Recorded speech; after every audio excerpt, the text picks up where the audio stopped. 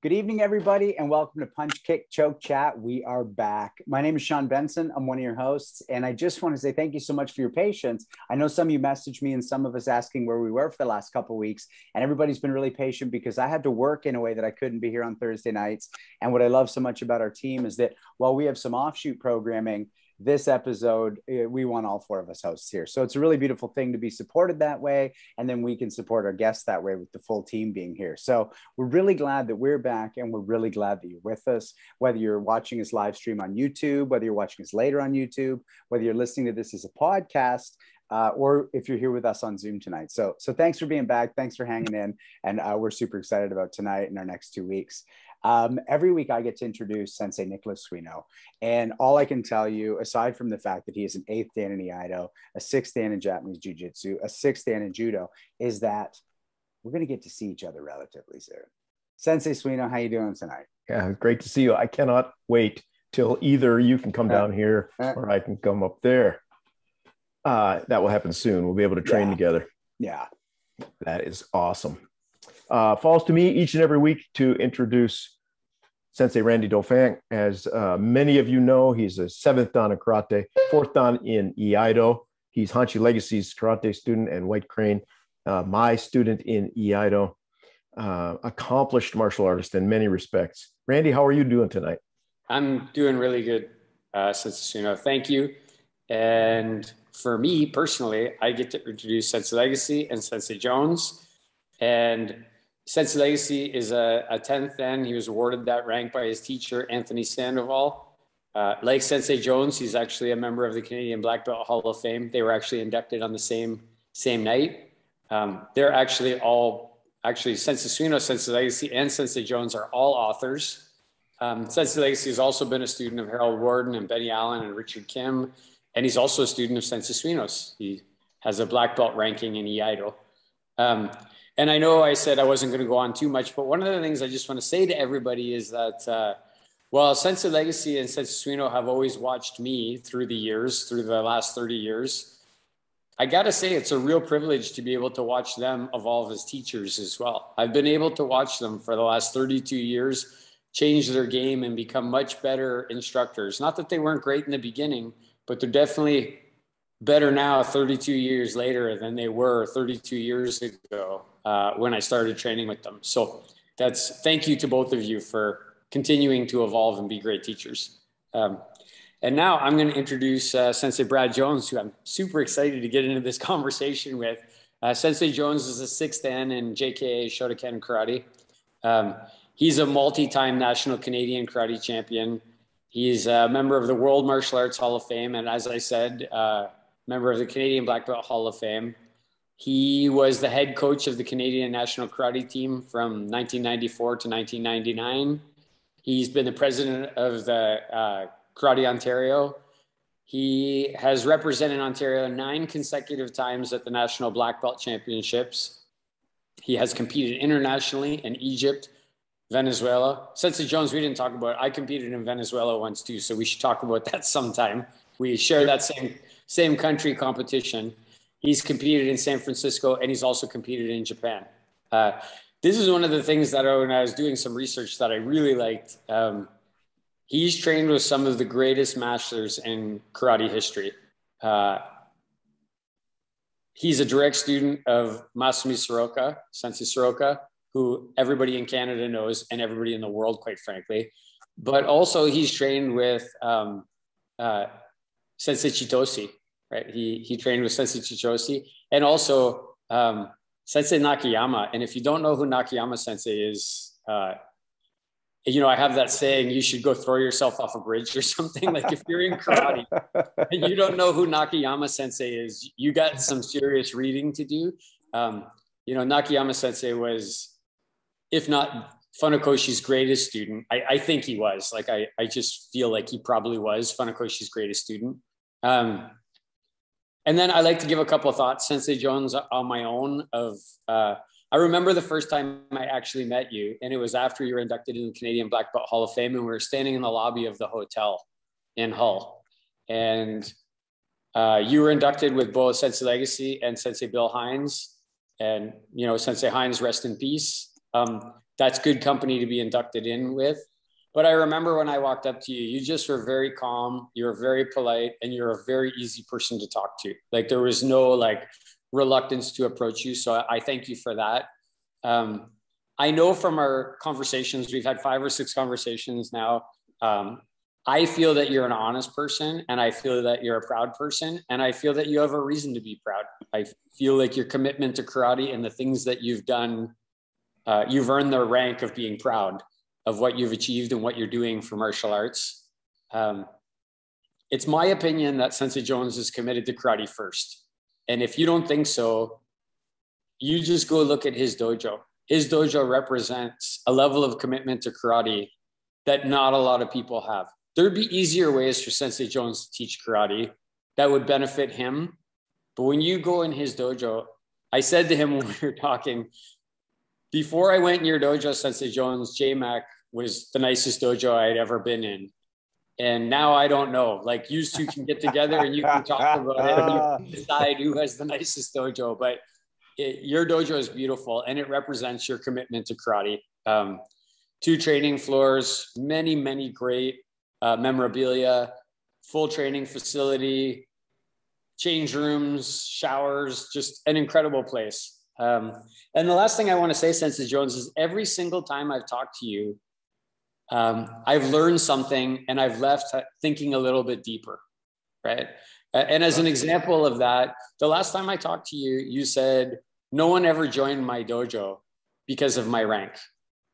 And I just left and I thought, wow, that's like an incredible statement, and a statement that not a lot of people would think about, especially not a lot of people like me, right? Who we're all proud of our ranks and our achievements, but that's not why people come here. So that's my introduction for Sensei Jones. I'm extremely excited to chat with you tonight, Sensei, and thank you so much for coming on here. And I'm going to turn it back to Sean for a minute here. Thanks, Sensei. I'm going to do a little bit of housekeeping before we jump right in. First is we're sponsored tonight, and this is something I want to chat with you all about, which is, tonight, Legacy Shorin-Ryu and Japanese Martial Arts Center are the sponsors of our show. That might seem obvious in a way, but what we're doing is we're opening up the idea that if you have something to promote, if you want to get behind us and then we get behind you, let us know, send us a message, and we can form those, synchronous relationships and help each other all out. So tonight, those 2 martial arts organizations are supporting and sponsoring the show. And then, sorry, I just got interrupted. Hold on. Sensei, Dauphin, what's that you're wearing? My snazzy t-shirt. Wow, that's a snazzy t-shirt. I got totally interrupted on my train of thought because of your snazzy t-shirt. Where would one get such a t-shirt? I think Robert's going to slam it up in the, and there it is. Hey, what do you know?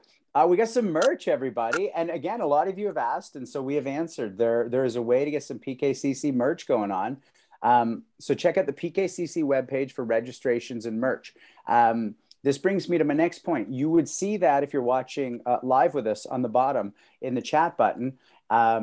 We want you to engage with this show. So first off, Robert will have shown you where to link to the merchandise if you want to find any. For anybody not watching this live, it's legacymartialartsandfitness.com/PKCC, Punch Kick Choke Chat.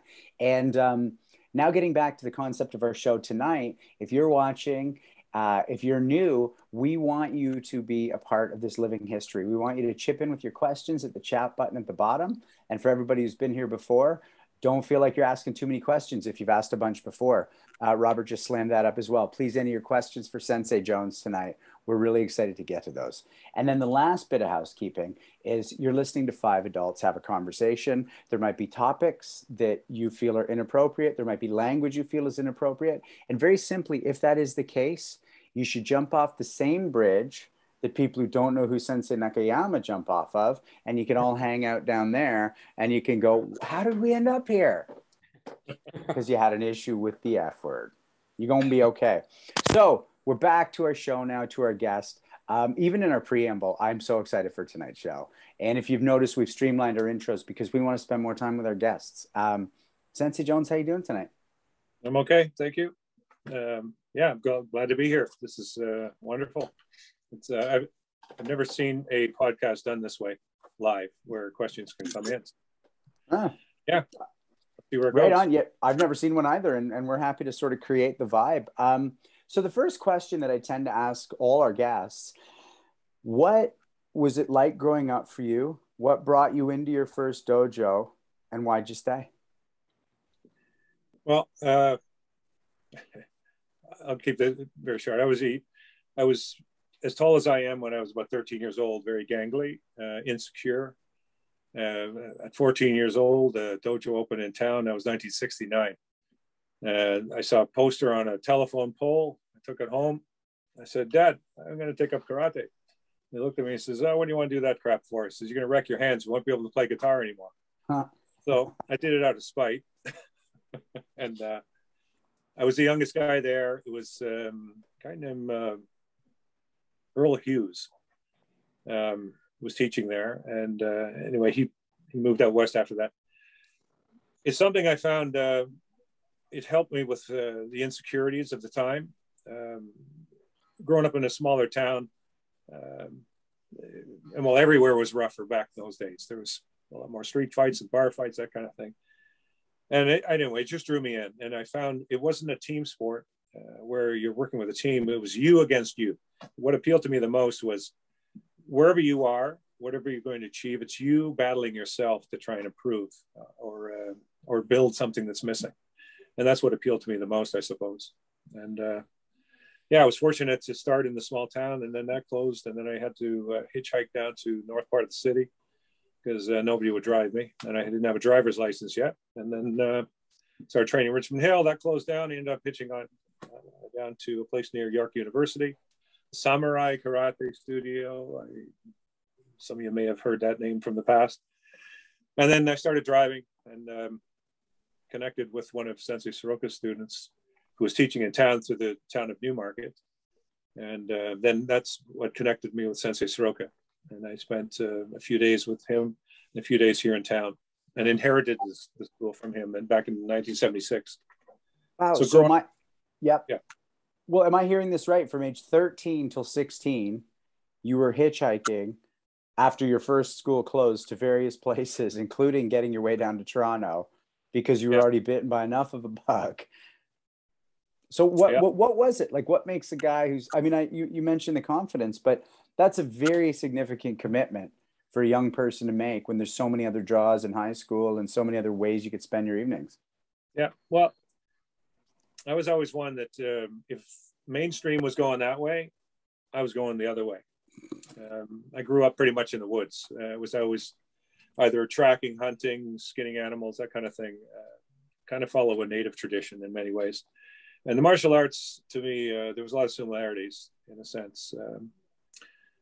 I guess the draw was the mystique also, especially around those times, and the unknown. I think I picked up one of the first books on karate ever written.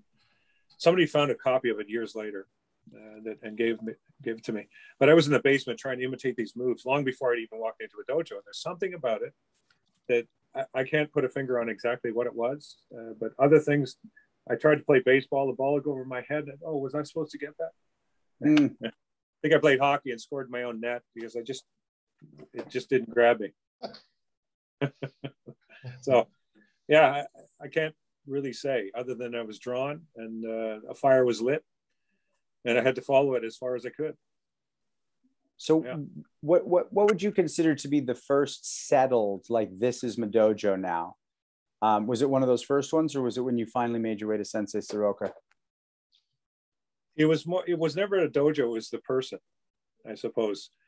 I was at a competition as a brown belt, young brown belt at Hagashi's dojo, and Sensei Soroka was there. And I guess he saw something. He came over and said, he gave me a membership card. He says, come to my dojo. So he showed up. So he took a card, wrote up, paid in full for a year, and he gave me the card. And I just went and just trained. And then I never paid ever for training there. And then years later, I would teach for him a little bit. And when I would travel off to Japan, I would come back and teach what I was taught. And I kept that affiliation. Sensei Soroka, over years, he evolved into his own style, I suppose. When I first said I wanted to go to Japan, he first of all said get a haircut. Then Secondly, he turned up the heat in the dojo and used the shinai relentlessly. He used it anyway, but he turned up the heat a little bit. It was a little more torturous. But I'm glad he did, because he did prepare me. But I first went to his teacher, Chitose sensei. And when I got to Chitose's home, and the dojo was in the backyard, this was in Kyushu, Kumamoto in Kyushu. The training I had been doing, we were practicing kata that were Chitoryu kata, but he had already adopted some of the training methodology of Shotokan, because there had been other instructors like Nakayama even, who had come over, and other instructors who had come from the JKA and started, and they were very successful in competition. So he started looking at what they were doing and taking some of their methodology and incorporating it. So when I got to Chitose's home and we were practicing kata, they were all inside tension stances. And I was used to doing longs and kutsudashi, kokutsudashi, long and deep stances. So after 2 weeks of training, I couldn't walk properly. My muscles were so sore because they'd never been used that way consistently.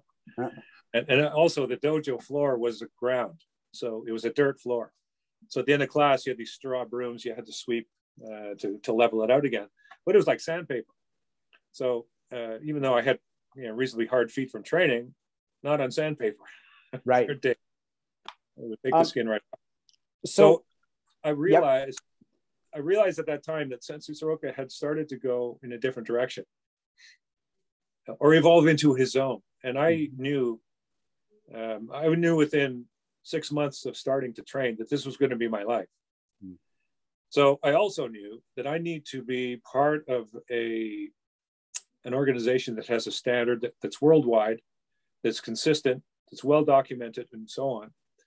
So after training with Chitose Sensei for a few months, I traveled to Tokyo because I was also advised I should visit the JK headquarters.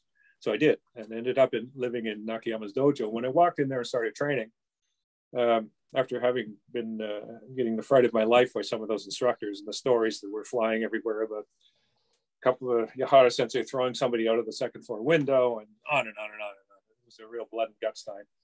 But I realized right away, oh, this is what I've been doing. So from that point on, I stayed affiliated with Sensei Soroka for many years after that, but would come back and impart what I had picked up to him and his dojo and others, and then would teach forms from time to time. But I realized that I want to follow a line that's not going to be changing next week, or I got a little bit tired of this. This week it's this week it's that. And from traveling, I've traveled to many, many countries, and I walk into any JK dojo and it's exactly the same. And I like that. I like the consistency. Well, so I want to break this open idea a little. Hanshi Legacy, I want to throw this to you and talk about that idea of, you had to do something a bit similar to what Soroka did, which is you're getting information and you're creating a style that doesn't necessarily look exactly like any one style you were taught. And so my question is, when does a martial artist go, no, I don't like that change, or go, this is the change that needs to happen? Are you asking me? I am, yeah. Yeah. Well, it's like Shorin-ryu is Shorin-ryu, but sometimes people take different angles on it. And in that way, if that's, like karate do or karate jitsu, jitsu is more of a brutal form of karate than karate do, right? So there are certain necessities that require it. Just like if something becomes, you're hanging on to it just for the sake of hanging on to it. In my opinion, you shouldn't. It's very much like and I've mentioned this many times because we're Canadians, hockey has changed greatly since 1900. If you put McDavid on an ice rink with the players from 1905, he would probably score 40 or 50 goals a day or a game. So I personally find that the person who've trained for that long time and realize the value of what they have learned or the value of their ideas. For instance, you can have a nice samurai sword, but after a while it gets worn. But not a fool, but a professional sword maker needs to make those changes.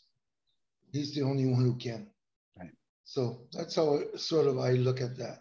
And even after ourselves, things probably in the future will change. It's the nature of the beast. Mm-hmm. Thanks, Hanshi. And Sensei Suino, what about you? Do you find that your lineage through sword and through your judo and jiu-jitsu are relatively like what you were doing under your teacher's tutelage, or have you been adapting it as well? That's a good question. I want to add to that before Sensei Suino answers, because I'm curious to know, I've trained with you enough, Sensei Suino, that, like, for example, there's certain cuts that I do that you say, this is the way Yamaguchi Sensei did it, and this is the way that it's done now. And I know like a couple of ways to do a cut. Yeah. I think I've mentioned this on this show, is that, I don't know, it's been 10 or 12 years, but at one point I just decided I was going to carefully examine everything I was taught and decide for myself what was dogma and what really made sense. I think I had the most incredible Iaido teacher on the planet. So I went into that with a lot of respect. And I have to say, when I got through it, I think 85% of what I was taught was absolutely solid. And the other 15% I changed partly because I think sometimes tradition mandates things that are not necessarily effective or practical. And the other stuff I teach in, I guess, a simplified way. And I say this all the time. Everybody, here's a new move. The first 8,000 times are the hardest. Right? Right on. Thanks for that. And then Sensei Dauphin, I know that, when the names Chitose and Akayama come up, that I could see you just writing down and getting excited. So I want to just throw it to you to ask some questions to Sensei Jones around that. Yeah, I guess one of the things I put down here, Sensei Jones, was, could you give out a couple of standing characteristics that really resonated with you for Sensei Chitose, Sensei Soroka, Sensei Nakayama? What are some of the things about those three names that stand out for you as people, right? Yeah. Well, they're always quite humble, first of all. Chitose Sensei, I can't say we had conversations, because I had virtually no Japanese at all. And his son-in-law actually would translate for me. His son-in-law had lived in the US for some time and was relatively good with English. So it was all kind of through him, but just observing him, he was 86 at the time. But he was still moving around quite well. His son, Yasuhiro, took over later in life. And he was a family man. He had 5 daughters, I think. Anyway, several daughters. But a fairly simple guy, from what I could see. With Sensei Soroka, he was just one, I have never met anybody who could push somebody past what they thought they could do. He had ways of tricking you. We'd be just dying. He had his dojo on the Davenport upper floor above a car place, and it was hot as hell in the summer. You have the windows open, but you're dying in there, and you'd be back and forth on the floor. And say, okay, turn. Okay, 5 more. Okay, well, can do 5 more. Turn. Okay, last 5. He turns. Okay, 1 more time. We just trick you into, okay, I can do this one. So that ability as a teacher, as a political guy, he had his issues, but as a teacher, very inspiring, and could pull out of you what you didn't think you could. Nakayama Sensei, he was just a great leader. He kept that organization together. He was the glue, because when he passed away, things kind of went in different directions. But I do recall one morning I happened to be trained. So I lived at that dojo. It was a very small dojo. It was like the size of my weight room here. And I lived there. There was it's like two basements. There's a lower floor where the dojo was. Above that, which was half underground, was a little dormitory, which is virtually some panels put up a mattress on the floor, and you could hear the cockroaches walking on the floor. There's no heat. You're on your own. Pretty rustic, to say the least. So it was mandatory. There's 2 rules. If you're going to live in that dojo, the Hoitsugan, you had to train every morning, and no girls allowed. That's it. So class was 7:30 in the morning. So you get up, and again, no heat. It was November, December. You put your gi on, it's still wet from the day before, and you crawl downstairs into the floor, and Sensei Nakayama would come down in his gi with a cardigan sweater over top, and he'd sit down, and we'd start class. There was one day, there was a fellow there from Fighting Arts magazine, Terry O'Neill's magazine. You may have seen some of them. One of the best magazines I've seen out of Britain. And he was a journalist of some sort. And he was interviewing him, and I was on the sideline. And in fact, I have a copy of it here because there's pictures of, he needed a volunteer, so he pulled me out. It's like David and Goliath. He was not a very, very big man. Anyway, he's interviewing him, and he says, Sensei, there's this fellow in England, and he went through his credentials. He's this down and this, and that's down and that, and he went on, and Nakayama Sensei was just nodding his head. He says, you must know him. Do you know him? I said, Nakayama just said, no, I don't know him, but he must be very, very good. Because me, I only practiced one thing my whole life, and still not very good. Like, he didn't say that to anyone but that guy. I just happened to hear it on the sideline, and I just smiled to myself and think, wow.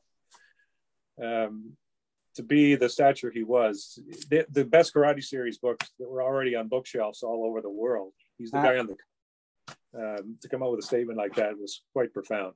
And the way they run their organization, the training was tough as hell, dangerous at times, but there was never, like, for example, after a competition.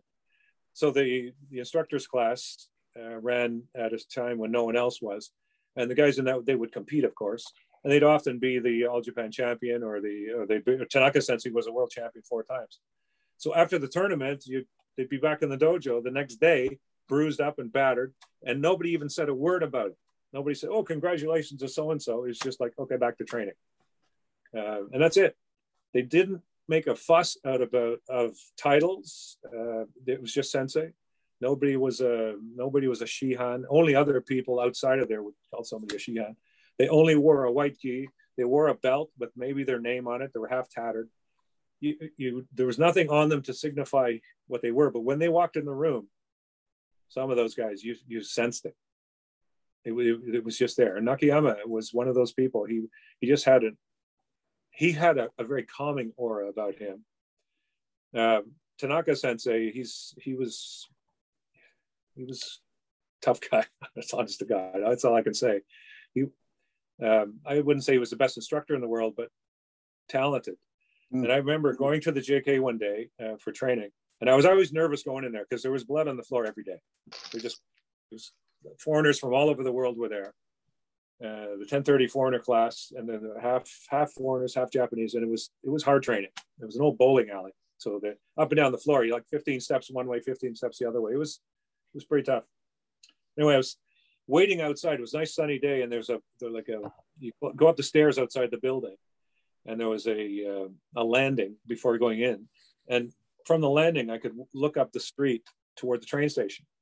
I was just waiting because I was early, and I'm looking up the street, and I noticed there was people starting to move aside, and I look, and here's Tanaka Sensei walking up the street right down the middle of the sidewalk, and he's just walking, and he's not doing anything on purpose. He's just walking up the street, and people are just moving out of the way, even people going the same direction as him.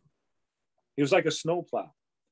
That was his energy, his aura, just coming up the street. And until you stood right next to him, you thought he was this massive person. Physically, he was not, but his aura, his energy extended.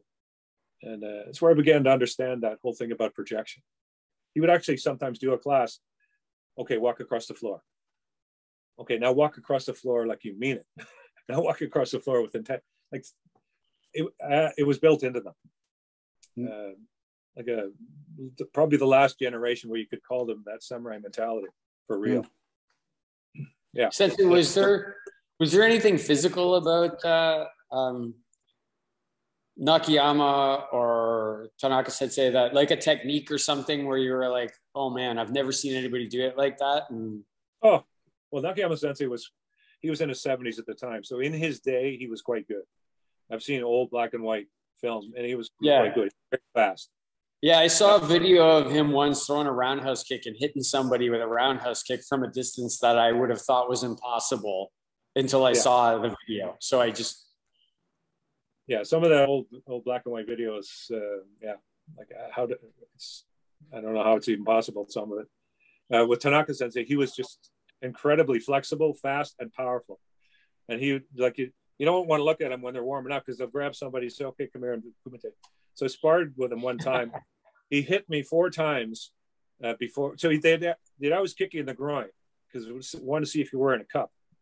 And if you were wearing a cup, they'd kick you so freaking hard they would split. One guy lost a testicle because it was one of those unspoken rules. You don't wear a cup because if you're wearing a cup, they're telling me that you don't trust my control. So it's an insult for them. So they would slap you in the balls, slap me in the side of the cheek, come around the other side, and before putting his foot down. Like he was just like playing like my cat plays with a mouse. and if he hit you, man, their feet were like cement. Their roundhouse kick, they used the ball of the foot, of course. You had talked about when you said you were always nervous to go in. Yeah. And blood on the floor like every day. Yeah. But I know that there was one day where you just decided things were going to be different for you. And yes. I wonder if you could talk about that a little bit because you just made your mind up. And then I think things were different after that day. Yeah, that was my second time over there. So I would go over for about 4 months at a time, 2 years apart. So the second time I went over, I used to work as an electrician and I was working at de Havilland Aircraft for about 16 years. Ran the dojo in the evenings until 91. Anyway, I had to work some overtime to make some money because I'm 4 months. I'm not going to be working. I need to live and eat and so on. So I probably wasn't training as much as I should have. I was a little bit overweight, not in my best fighting weight, we'll say. And I get there and like I'm about 2 months in and I cannot move fast enough. These guys are coming in like bullets. They're nailing me left and right. I'm bruised and smashed. Control there. If you can split their lip, if you can cut above their eye, that's all acceptable control. If you can crack their rib, there's no gloves. You crack them a good. You're not trying to break them, completely break them, but a little snip here and a little. That's all acceptable. So that you get used to that pretty quick. So I couldn't move fast enough, and I was doing my. I was actually having at the onsen, the public bath, because going to a place I could get warm, and I was sitting there. So you sit on a little stool in front, and there's a big mirror in front of you, and I was feeling sorry for myself. In fact, that day I wrote a letter. I was writing a letter home. This is before I would think about phoning home, early 80s, I guess it was. And writing by like, I'm over my head. What am I doing here? And my ticket wasn't ready to go home with for another 2 months. And it's not a time I could change that. Anyway, I'm having this bath. I put some shampoo in my hand. I go to wash my hair and I put my hands up and look in the mirror and think, oh my God. I never actually looked at my arm, but they were all black. Both sides are all from being hammered and blocking and trying to get out of the way and so on. And I touched like this, and then I hit it really hard, and it was the same sensation. So obviously there was some kind of nerve damage or something. And I had my toe was broken, my eye was cut. Like you just sore everywhere. So I had an epiphany, I'll call it, but it was more like a fuck this moment. I've had enough. Enough. So I thought, okay, what have I got working for me? Because I'm trying to move out of the way. I'm a pretty big guy, and these guys are half my size, but they're like bullets when they come in on you and they nail you. They sting you left and right. Pow, pow. So, and I got reach. So I walked into the dojo the next day and got into kumite, of course, and they come running in. I just stuck my hand out. Bam! I let a couple of them impale themselves on the end of my fist. And I started dishing it back. I said, I'm not moving. Fuck you. They started coming in. Wham, wham. So after a couple of weeks, they started backing off a little bit. And then, I'd walk by, they'd go, oh, watch out. It'd be, so you have to carve your spot on the floor, in a sense, and own it. And that wasn't even the instructor class. That was the regular training. The instructor class was a whole nother level. That was just insanity, that training. I thought one day I might want to try that, but then second thought, yeah. In fact, on that note, I would run into people from time to time who had been there too long. And I just want to push, this is an interesting thing. In the Native community, they have a term for people, for the First Nations people, where they half-ass follow, say, the white way or Christian way, and half-ass follow their native ways. They call it lost in the woods. So it's kind of like you got to follow a path and stop bouncing back and forth. That term was appropriate from what I saw. There's some guys. I'm in my 20s, early 30s, and these guys are in their 50s, mid 50s, and they can't move properly. They're all smashed up, and they're teaching English to make a living, and they're barely getting by. And they're a little bit twisted. A couple of guys that would go there, they've been beaten so much that they're a little bit like twisted.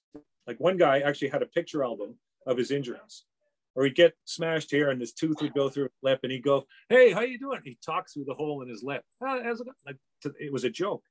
And he had an album of these injuries, like we would have trophies on a shelf.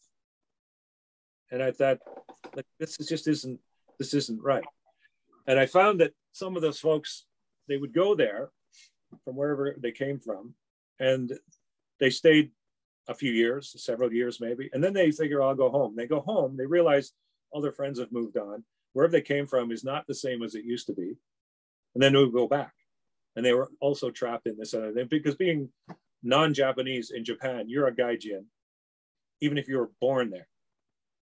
It is the most racist country I've ever been in, but it's hidden under many layers of correctness and politeness. But you will never be accepted wholeheartedly if you're a foreigner. That's just the way it is. And those of us who train in Japanese martial arts, you just accept that, and that's the way it is. And you get the best of it and go home. So I realized it was better to go there for, in some cases, months at a time and come back. Now I'll go for 2 weeks, and they run a camp a couple times a year. We'll do some pretty intense training. I'll come back home. But in those days, those things weren't happening. And I don't know I don't think it's as necessary as it was then to get that sort of training where there's enough. You don't necessarily have to now. But anyway, that's something I observed while living there. I don't know if that answers your question. Yeah, it totally does. That's a lot of insights. I'm curious because Sensei Suino lived there for a number of years. Other people I know, like Sensei Suino's good friend, John Gage. Does any of that resonate with you, Sensei Suino? Any of the things that he's saying? Yes. I mean, I had that epiphany about I would never, it took me about 3.5 years. I'm a slow learner, but after 3.5 years, I realized, I will always be a curiosity. I'll never be accepted. And, even though I spoke really good Japanese, hung out with Japanese folks, had a Japanese girlfriend, I would never be. And once I realized that kind of the same thing, Sensei Jones, that you said, it's in many ways better to go there for a month or a few weeks. You tend to learn more, treat you a little different. When you're there for years, I don't know. I don't think it's healthy for most of us to live there that long. Yeah, you're right. Yeah. Agreed. I just want to expand that real quick. Sensei Suino, did you find that you had to step up in any singular day or way, the way Sensei Jones found himself having to do?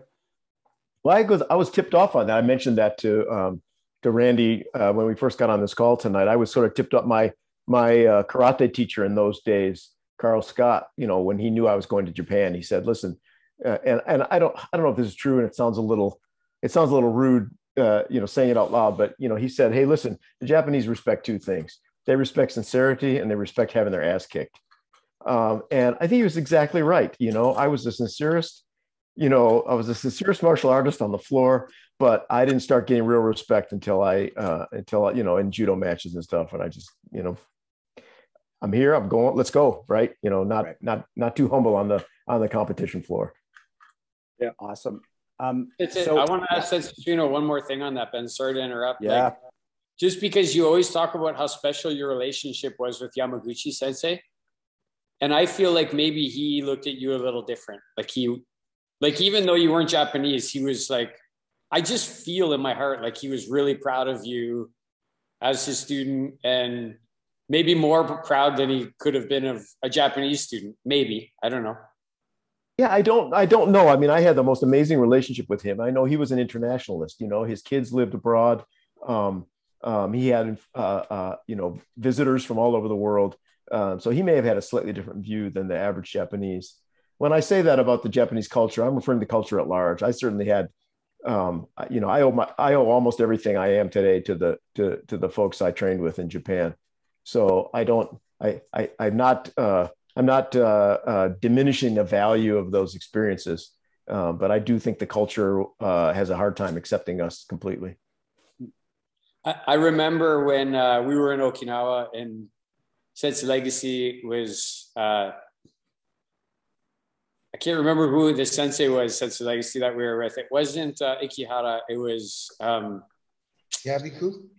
Yabiku Sensei, or yeah. Taba Sensei, yes.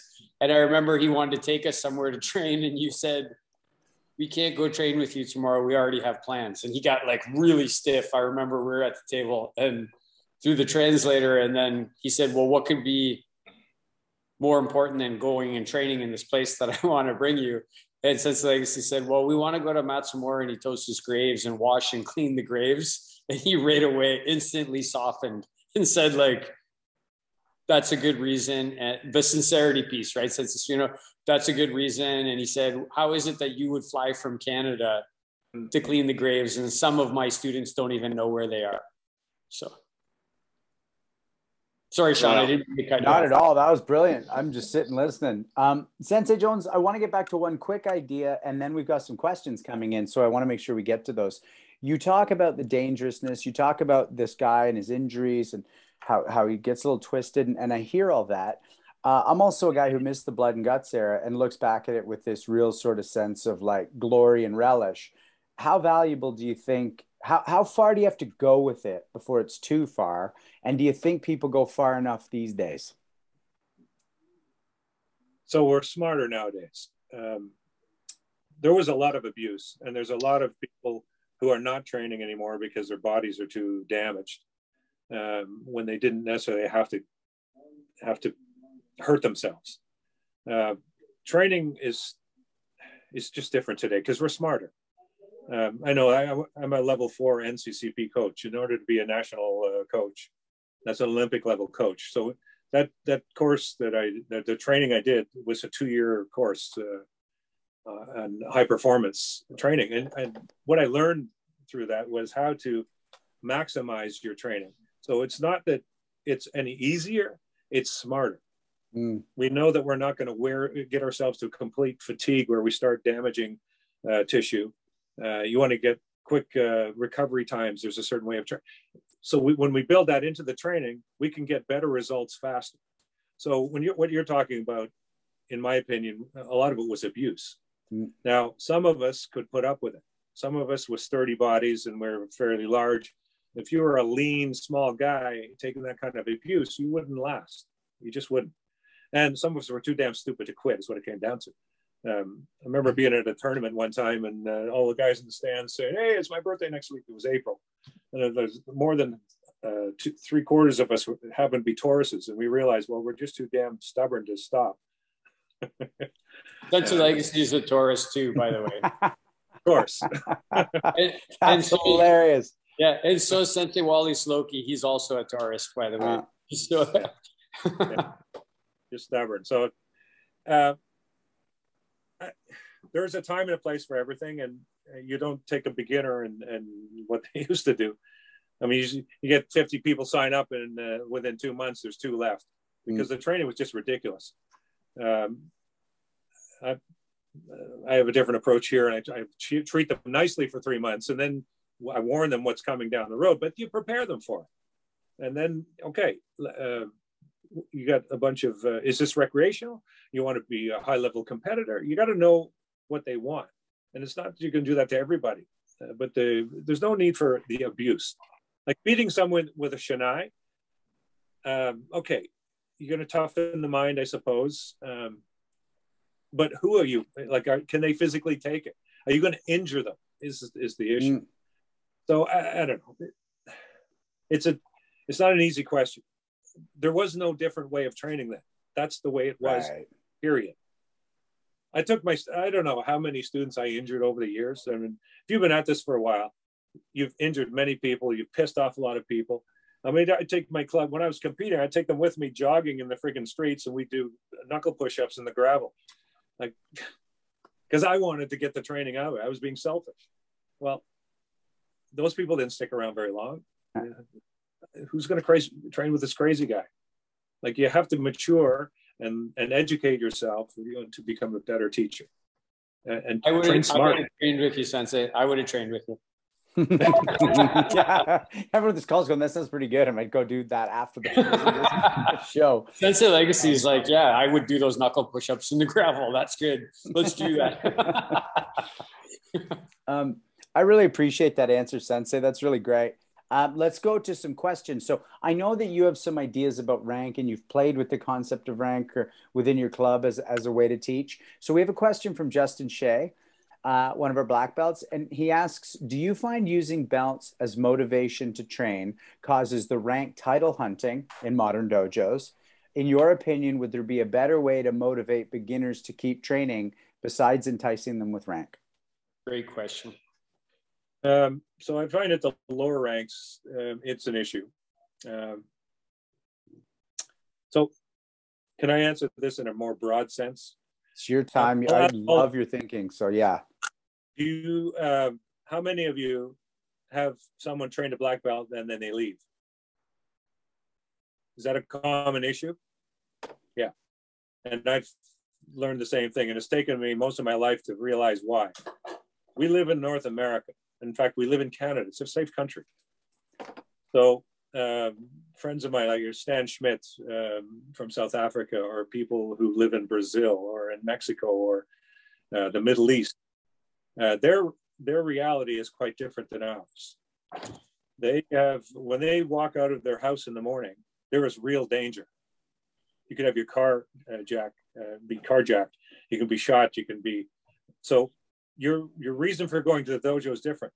Here, that's not the same reality. And I'm not saying this is perfect either. There are risks, but it's not even close to what some people in the world live.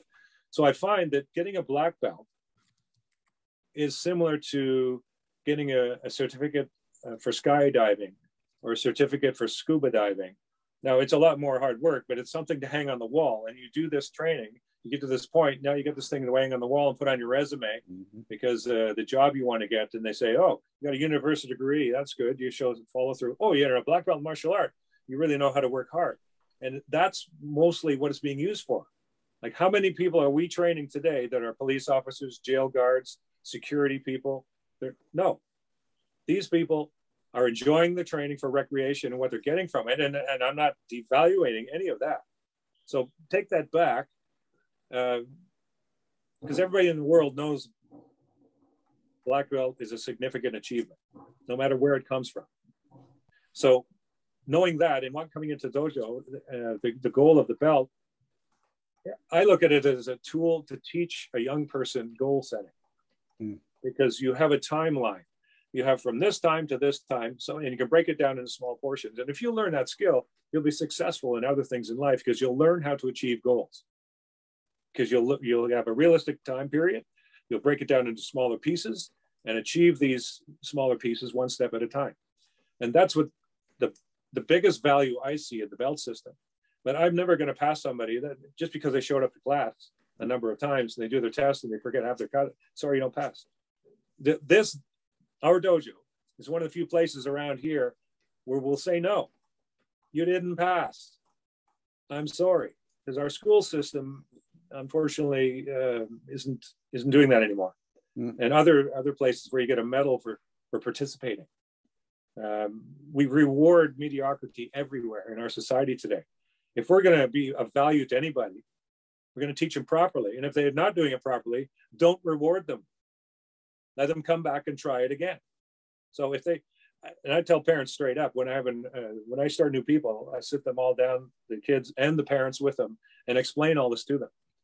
That in 3 months' time, we're going to try and get you to your yellow belt test. And if you don't practice, you probably won't be ready. So If you don't pass, and if they don't don't pass the test, parents are there too. We bring them in, we have a conversation. Got to fix up this and this and this. 3 months back and try later. And by the way, I'm not charging you for that, but you're not ready yet. And then there's value in that. And if they cry and leave, and well, then fine, go, because obviously you're doing this for the wrong reasons. But is it important? Yes. When kids are, of course, kids always want a grade. So I've done this a few times. Maybe you've done the same thing. Okay, who wants a grade? And we'll have to pretty much audition them for a grading. And I see some of them, they're not even ready for grading. So I'll say, okay, come here, a little orange belt kid or something, or green belt kid. So I take my belt off. I say, give me your belt. So I put his belt on. I put my belt on him. I say, okay, you want to spar now? Well, no. Well, why? You're a black belt. I'm a green belt. Yeah, but you're better. Well, yeah, but you got a black belt on. So it kind of gets the point across to them in an interesting way that I don't have to explain anything. It's completely self-explanatory. So it's not about what's around your waist, it's what can you do? I'm always telling them, the belt only tells me what you're supposed to know. And by the way, if you're supposed to know it and you don't know it, give me that belt back, because I'm putting it up on the shelf, and you come back and show me that you know what you're supposed to know, and you can have it back. Mm-hmm. Anyway. I love that. It took me into my 30s to realize that my failures were where my real growth was going to come from. It really did. I was 32 and I went, oh, I've been looking at this all wrong. Yeah. And it was a beautiful release when I finally was able to accept that. I'm going to jump to another question from Robert Shlumsky, who you've met, who's running our show tonight and is part of our Punch Kick Choke Chat team. Do you need to carve your spot on the floor as a beginner or intermediate student? And is that something you have to do periodically as a martial artist?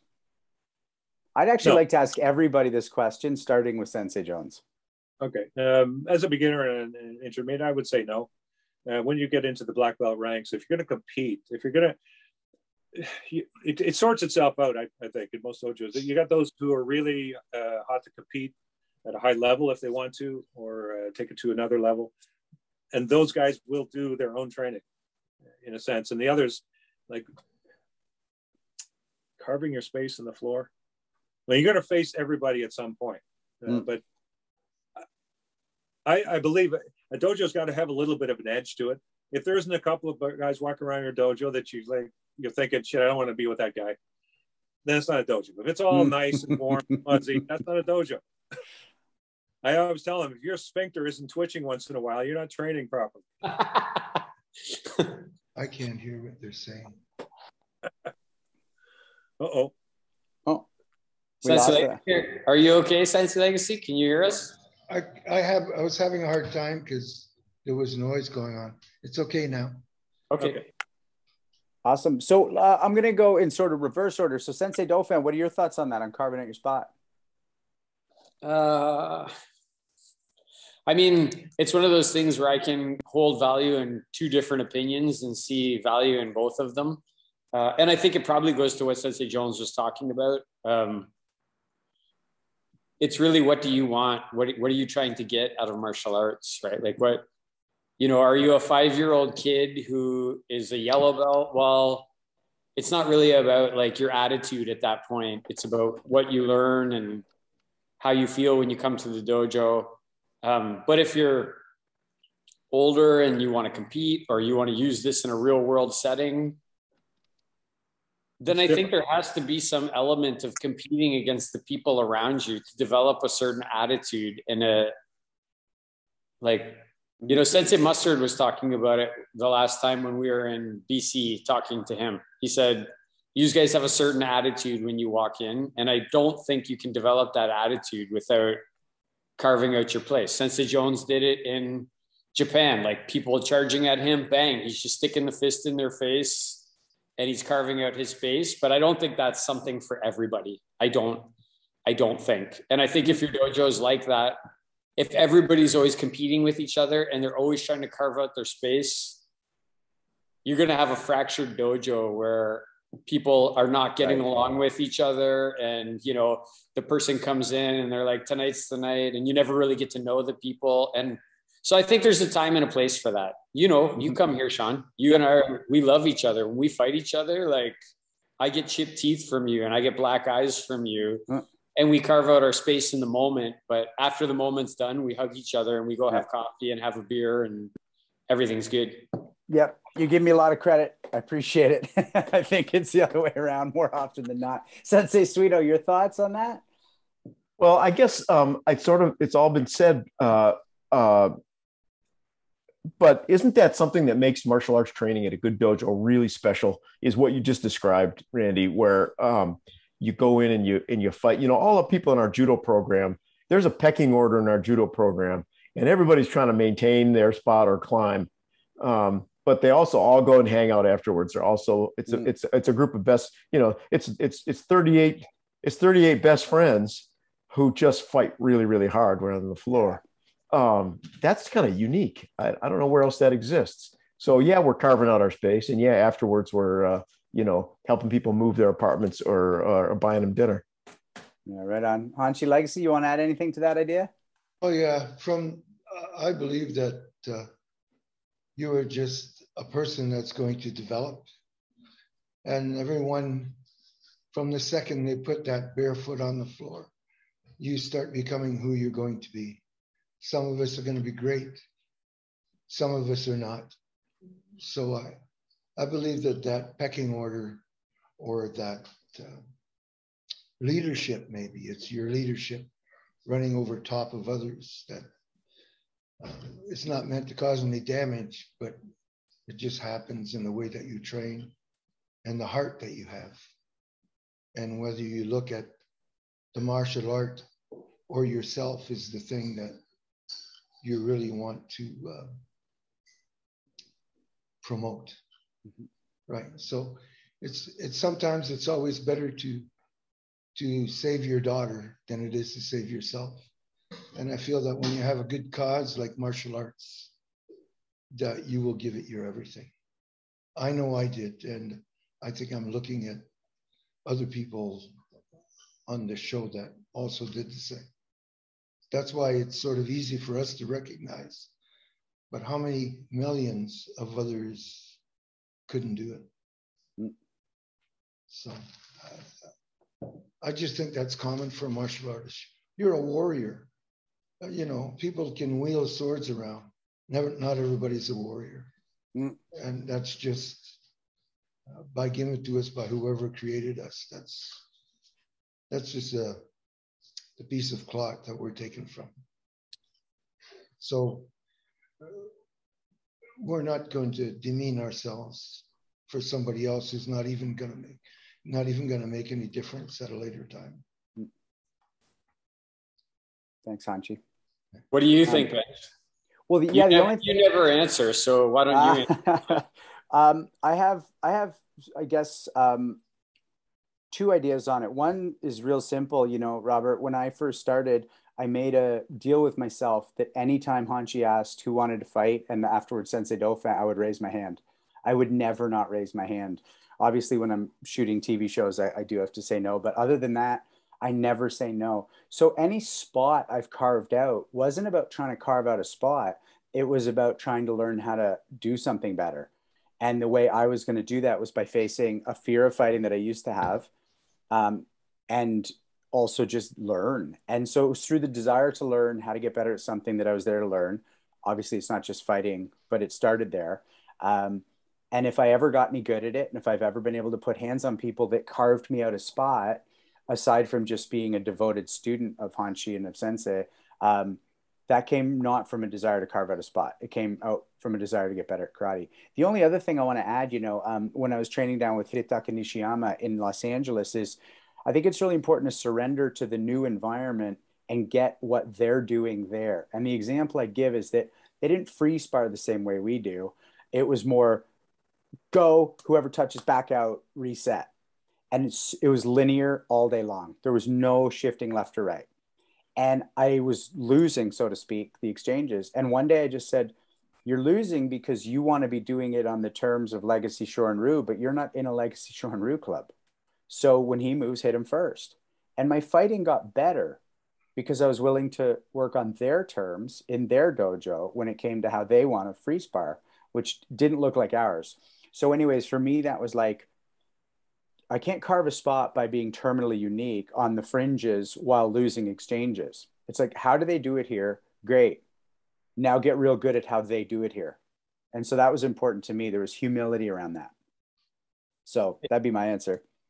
Sean, I want to, like, because Robert asked that question, so I want to maybe, we'll let Sensei Jones, but I'm going to build on it because I know Robert pretty well. And like carving out your spot could be analogous to creating a reputation, right? Or becoming something, right? Building maybe a reputation or building yourself into something.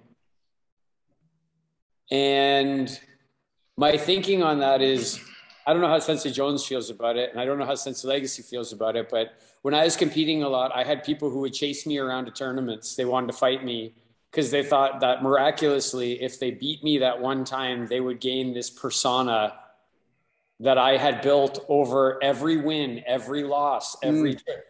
And I think you carve out your spot through time by just, and it's not about all the great things that you feel good about. When you lose and get knocked on your ass, like all of those things build your persona, they build your reputation, they build that thing. So I guess when I make that statement, Sensei Jones, what do you think about that? Do you have any thoughts about that, or it's feel free to totally disagree or like, yeah. No, yeah, any reputation of any champion that was built over time, and you want to knock that person off the top of the pile, then you're going to have to work hard to, just like they did. You know, that's how it works. You're going to be on top. Be prepared to take the heat. May I say something here? Your loyalty is to your art, not to your teacher, because your teachers sometimes change. And when you're training to make the art better, people who get in the way are in the way. And they need to train harder too if they want to be that person. So that sort of explains why some people hit the floor running, because it is their destiny to become Nishiyama, Nakayama, etc., right? Or Funakoshi, for instance. So, yeah, it's that simple, really. These are incredible questions. We have one more, and then we're going to go to our 10 questions. So from Sensei Conroy Copeland, we did just touch on some aspects of this, but going back to your time in Japan, Sensei Jones, Sensei Jones, good to see you. Sensei Copeland says, what traits do you think North American students can take from that Japanese way of training? Shut up and do it. Stop talking so much. Just do it. We in North America, blah, blah, blah, blah, blah, blah, blah. Holy Christ. Just freaking do it. The devil is in the doing. The repetition is the mother of skill. Like how many, just fucking do it. Stop talking about it. I like that. Those who have been in Japan can get that. Just, and then do it again. And that's really all. That's it. And when you go to Japan, keep your mouth shut. Stop. Like one of the things that I learned over time was the difference between the tourist and the one who was serious about training and learning. So they would, North Americans were famous for going over to the Hombu Dojo and say, yeah, I'm here for 3 weeks. I'm going to train 3 times a day. And blah, blah, blah. So, okay, they got you all figured out. You're not here for a short time. I'm not going to invest any time in you. But if you just show up, and then you show up again, and then they kick your ass around. If they start kicking you around, they know they're interested in you. And then they kick around, and then you show up the next day, bruised, or they take you out. You know they're really interested in you when they take you out and get you drunk. I mean, shit-faced drunk, but you can't walk. And then you show up the next day, because they're there too. And then you start earning some respect. So like, oh, okay, he keeps showing up. I beat him. I got him hammered, and he's still here. Then they start showing you shit by kicking you around and then teaching you the hard. They don't tell you. They just, my hands were too low one day. I got kicked in the head like 3 times in a row and said, oh, right, keep my hands up. And that's, yeah. So keep your mouth shut and just shut up and do it. Like you're running a class, explain what you're doing. Now do it.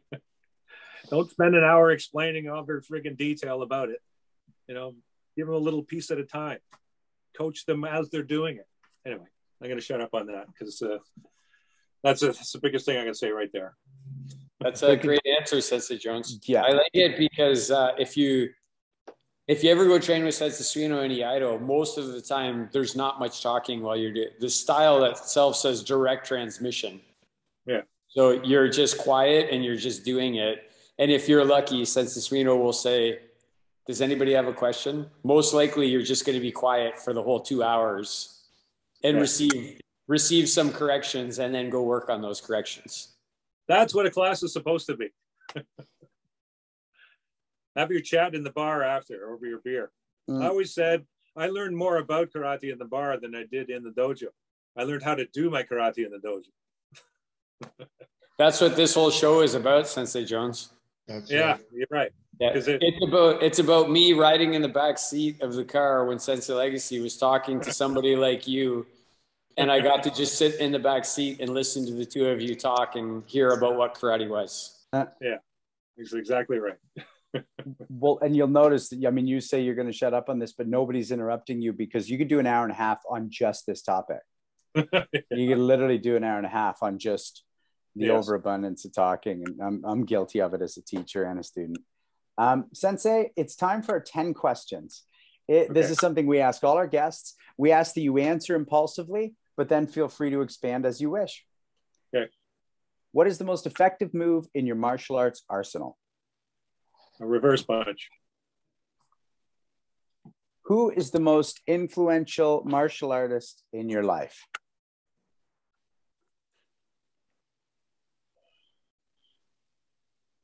Sensei Soroka. Who do you believe is the most influential martial artist of all time and why?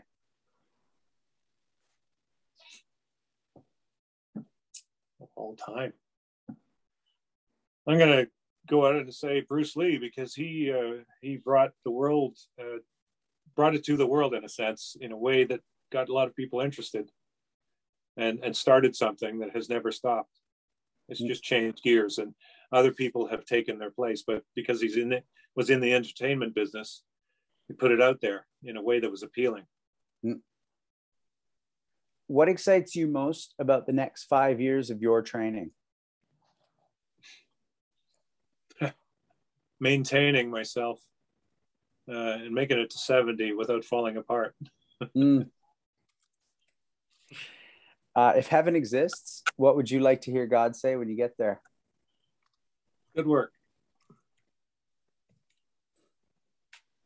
You may have touched on this, but this is different than influential. Your favorite film and TV martial artist? Jackie Chan. Because he doesn't take himself too seriously. No, he doesn't. What martial artist, living or dead, of any time in history, do you wish you could train with? Matsumura. All right. Best answer ever. The best answer. Yeah. Everything I've read about him. I just, from the little I know of him, would have been nice to be a fly on the wall in the dojo. And if there was a time machine to go back and see some of that, how this, our methodology of training evolved with this combination of sword work and martial art and unarmed. Yeah, I think that would be it. Hey, at least you got to train Sensei with his maternal grandson, right? Like Chitoshi Sensei, right? Like, oh, was he? I didn't even know that. Yeah. Huh. Yeah, there's some old pictures. Chitoshi was quite young with all those old senseis. Yeah. Huh. Yeah. If everyone in the world could have the greatest benefit you've gotten from martial arts, whether they train or not, what gift would be bestowed upon them? Discipline, healthy body, And because the bottom line, if you have no discipline, you'll achieve nothing. And I know being raised by, my father was left school at grade 5 because his father had died, 12 kids, and at 13 got to leave the home. So he didn't have any worldly advice to pass on, and my mother was a simple woman working a bank her whole life.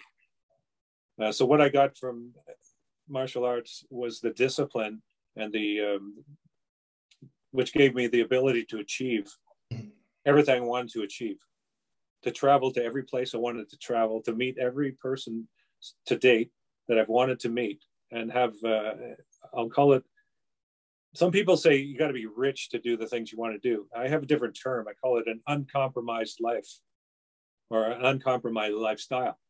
So many people I trained with over years were, I'd always say, come with me to Japan. Oh, well, I can't. I got a job. I got this. And I get it. People had responsibility. I didn't get married probably till I was 51. So everybody has responsibilities. But if you have a goal in mind, you got to go for it. I mean, have the dojo, it was mentioned earlier. I bought this building, for God's sakes, and I built the dojo I wish I could have trained at when I was younger. And maybe I would have gotten further along as a competitor. I may have had enough talent to make it to a world championship status, but other things, other responsibilities kept me from doing that. So I wanted to educate myself to become the best teacher, and the teacher I wish I could have had, and the best facility to train in that I wish I could have trained at. But in the day, nobody knew any of that stuff. I mean, I had to go to a gym to do some weight training. I had to do some cardio work over there with someone else, and then Sensei Soroka's training. So nothing was joined. We were all poking around in the dark trying to figure it out. And now we're all much better educated because we have the resources in front of us that we can use at any time if you want to. Yeah. Greatest achievement and greatest regret? Oh, I don't know if I've reached my greatest achievement. Greatest regret? Greatest regret. I'm not going to say ending up in a French prison. Almost killed a couple of times. Because that taught me more than anything. That was one of the best educations I ever had. I certainly didn't think so at the time.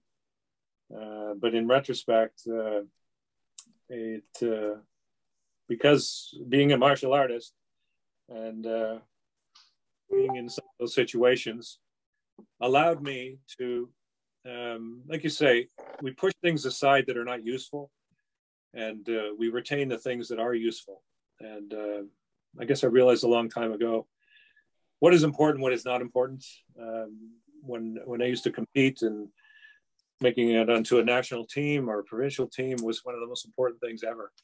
After going through that experience, realizing that it's not as important as I thought it was, but surviving sure is.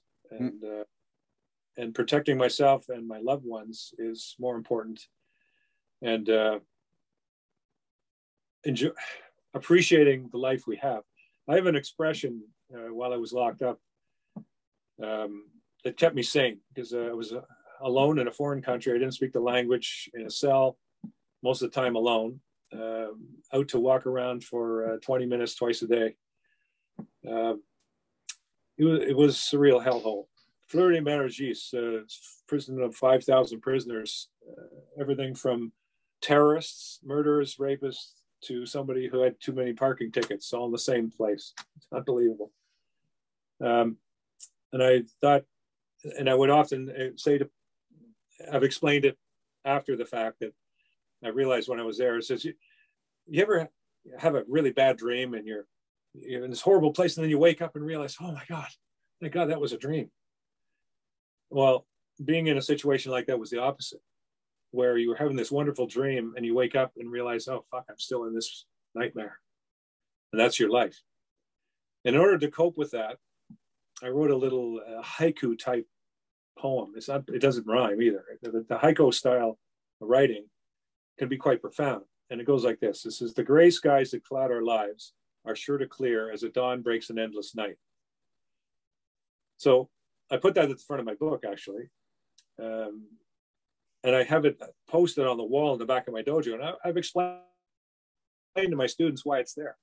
I explained that in my darkest hour, I wrote that to remind me that everything is temporary. There's no such thing as an endless night. As much as you may think it's never going to end, I'm never going to stop suffering, it will, either by death or by curing or what, but it will end, like everything in life. And I've also explained, since I've been home and got my life back together and built this beautiful dojo and have all these wonderful students, I'm married, I also have to remind myself that this is also temporary. In fact, it has helped me more recently going through COVID.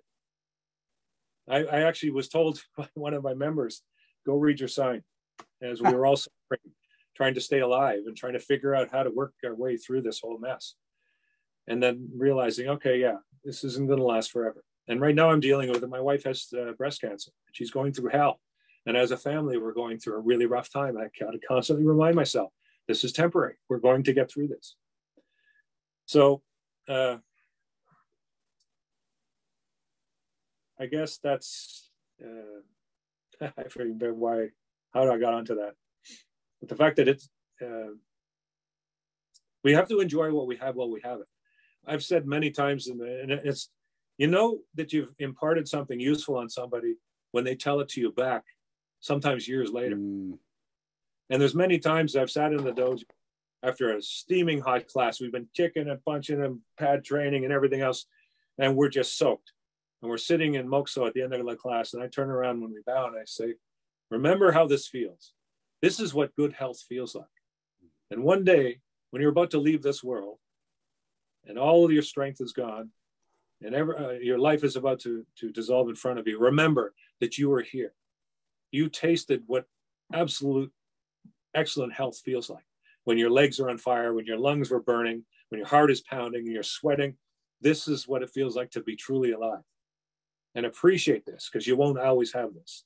One day you will not be able to do this. Anyway, I've said that from time to time, and I've had it said back to me because it did impart something on them. So I'm happy.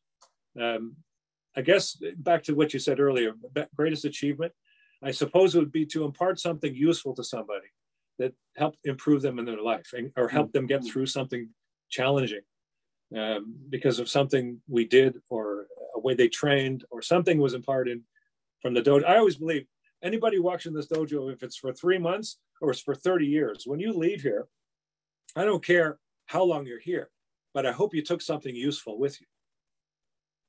And the kicking and the punching is the last thing I care about.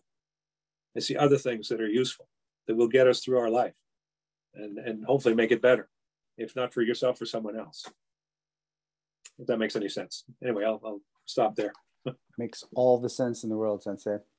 Sensei Dauphin, I want to throw it to you for a last question before we do our round and out. Yeah, Sensei Jones, you started to touch on it.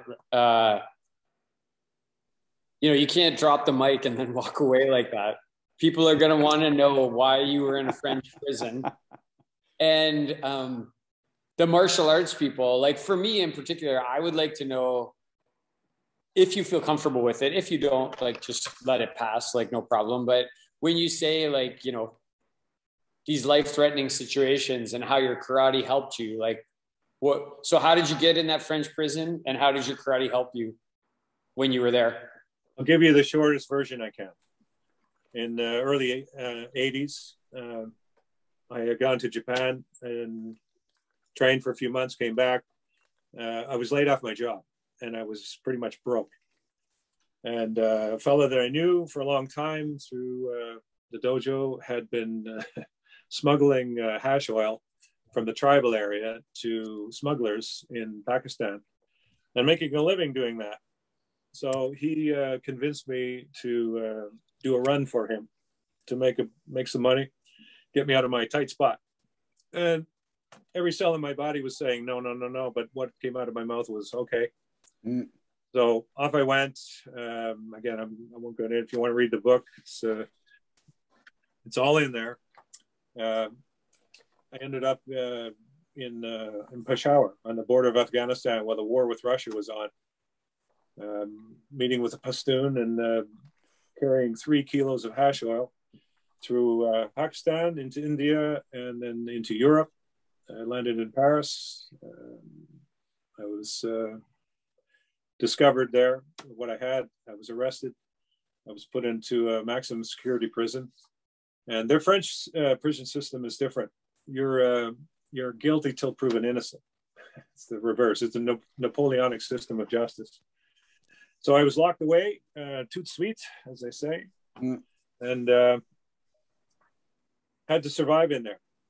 And no one even knew I left. I didn't even tell my mother I was going. I was supposedly going to be away for about 3 weeks. I had a pregnant girlfriend at home. And I had some very good friends at home who kept the dojo going and kept things quiet. And so while I was in there, I realized there was violence. Oh my God, violence every day.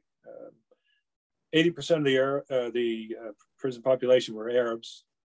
They like to band together, and that gang was against the Asian gang, and this gang was against, and I was by myself. And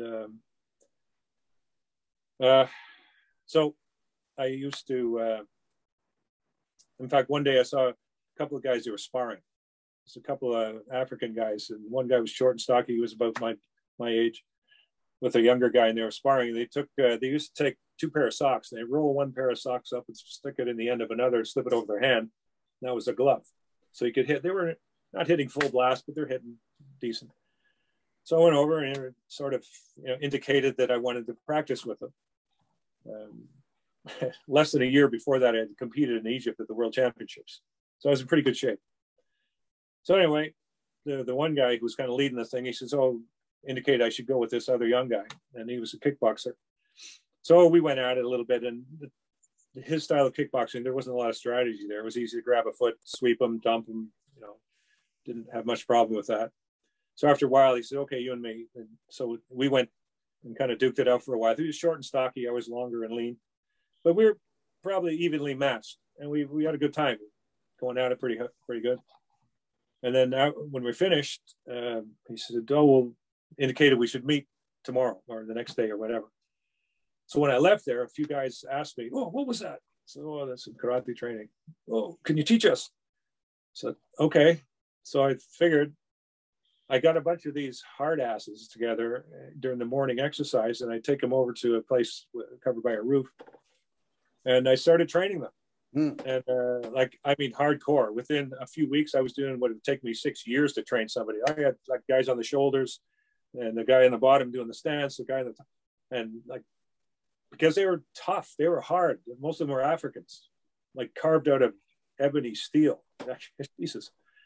So I would go to my cell, and the guy I was in a cell with, another Canadian guy, we spoke French. He says, "How do you say get lower? And how do you say this?" So I started learning French by teaching karate. And then that went on for a while. And then there was so one of the situations I ran into, there was a guy, so I could have a job because my crime was not heinous. It was cannabis. So I had the privilege of having a job. So I could make some money and buy food because the shit they gave you in there to eat was disgusting. You ever have tripe, horse intestines with potatoes? Oh, Jesus. Anyway, that's another story. So I got a job in this place where they took engine parts for Peugeot, I think, out of the molds, and they would bring them in skids, and we grind off all the rough edges. So I got good at this big belt sander, taking these exhaust manifolds and grinding the rough edges off them. And there was another guy in there. He was the guy next to me in the cell, big African guy. Like he was built like a tank. He could hold an engine block with one hand and turn it over and use the grinder. Like, he was a monster. He was like the Black Hulk. And I had no issues with it. But we couldn't really communicate. My French wasn't good enough at the time. Anyway, uh, I noticed, so knowing him, we'd line up going in, going out. Never had a problems with him ever. So he had been pressuring the guy that serves the food. So when the food cart comes around, they open your door, they give you a bowl of whatever, and there's a guard with him. So the guy next to the big guy was pressuring this guy to give him more food. Well, he can't because the guard's right there. So one day in the yard, I noticed that guy had he's a skinny little guy from the Middle East in the corner, and he was pulling a knife out. He was going to cut him up. So I got in between them because this just wasn't right. I kind of pushed him back and pulled it. So we had a standoff. And because of the rage he was in, he looked at me. I could tell in his eyes, if either one of us took another step forward, somebody was going to die. And it took me a long time to realize what that actually was. And I'm still, I wouldn't say disturbed by it, but it took a piece of me that I didn't realize could do that. That was you got to realize when you're in a place like that, that's not like I'm walking to my car tonight and somebody comes out and say, "Hey man, I'm going to kick the shit." No, you're in a fucking prison. You don't have a name. Your dignity is down the shitter. You've been in there for months. You've never had a friendly face talk to you. You see violence every day. And I had to listen to people dying at night, like hanging themselves or setting themselves on fire and screaming all night. And they won't open cells because they're on a skeleton staff. And you just crawl into this place where you think you can be safe. So it's not a normal circumstance. And when you're in there, when somebody's going to pull a blade on you, you're either going to get cut up or you're going to kill the guy. And I don't mean beat him up. You're going to kill him. So fortunately, when our eyes met, there was enough where he backed up a little bit and put it down, and it ended. And then we never really had words about it after, but maybe he calmed down and cooled off, and he didn't I guess I saved that little guy. So that was one where it didn't actually get into it. But the time when I was attacked by, I'll call it a mob, I was trying to save somebody else, where this young English, well, actually it was Algerians and Tunisians don't get along very well. So I don't know which one was which, but there was about 4 guys at the door getting the shit kicked out of them by this huge gang. And it was Christmas Eve. And I thought, fuck this shit. And I couldn't deal with it. I pushed my way into the middle. I got in between them. I pushed these other guys back and they're spitting at me. And I stopped that problem. And these 4 guys, they opened the door for them. They took them inside, took them to the infirmary, and they patched them up a little bit. So I didn't hit anybody. I just got it between them and stopped some punches. They were trying to hit me. I just blocked and slapped it away. It wasn't that dangerous. But what had happened, there was this young English kid that was part of my training group. A 19-year-old kid made some bad moves in his life and ended up in there. He thought he would try and get in there and help me, but he didn't make it. And a few guys had him up against the fence, and a few guys were holding him, and they were kind of laying into him. So I ran over there and got between him and the ones who were beating on him and pushed them back. Well, he's livid. And you can imagine your adrenaline's pumping at this time. And he's cursing and swearing, "Oh, that son of a bitch, I'm going to fight, blah, blah, blah, blah." So I said, I made a fatal mistake. I said, "All right, tell you what, you go get that asshole. I'll keep the rest of them off you." So off they go. He's barking at them, and they don't understand what each other's saying, but they know damn well this means we're going to go at it. And the 2 of them go off to this area where everybody used to fight. Now the whole yard, 300 people, start converging in this area because they know there's going to be some action. He gets too far ahead of me. Next thing I know, they're diving on this kid from every angle, and he goes down. Now I dive in there trying to save him. And I got one guy going this way, one guy going that way. Apparently I hit a few guys, but I don't remember. It's almost a blur. But there was a guy to my right who had a knife, and he was kind of looking for that opening to get in and get me. So when I turned toward him, he had his front leg out and straight. And I knew I was going to kick his knee. And I had that instantaneous moment, think, fuck, that'll cripple him. And I hesitated, idiot. You want to talk about biggest regret? That was it. I crippled the son of a bitch. So because I hesitated, somebody came from the other side and I had to deal with that guy. Next thing I know, over my shoulder, I see this blade coming down from my back. I lunge forward to avoid it, tripped myself, hit the deck, dislocated my own shoulder, got up as the blade came down, cut my coat open. And I got out in the open and moving around where I could move. And things began to disperse because the guards were starting to look out, pointing at people to take inside and do whatever they do with them. So I ended up, I didn't know what happened. I'm holding my arm, like, shit, this hurts, man. And so they take me in the infirmary. They take me up with this bone here is down in my armpit. And they realized, well, they don't know how to fix it there. They're going to have to take me to a hospital. Are we over time, by the way? Oh, it's okay. It's a story, and we'll take it out. We're not cutting you off on this. Okay. So they said, go back to your cell, and we'll call you. We're going to take you to a hospital. Said, okay, fine. So I got back to my cell. I started going to shock. It was the kid that I rescued. He was a few doors down, and the windows were open. You could take a mirror out and talk to one another from the outside of the building. So I had to sit down because when you're in shock, you get nauseous and so on. So finally, they come and get me. They take me down into this holding cell. They bring a truck around. They bring me out.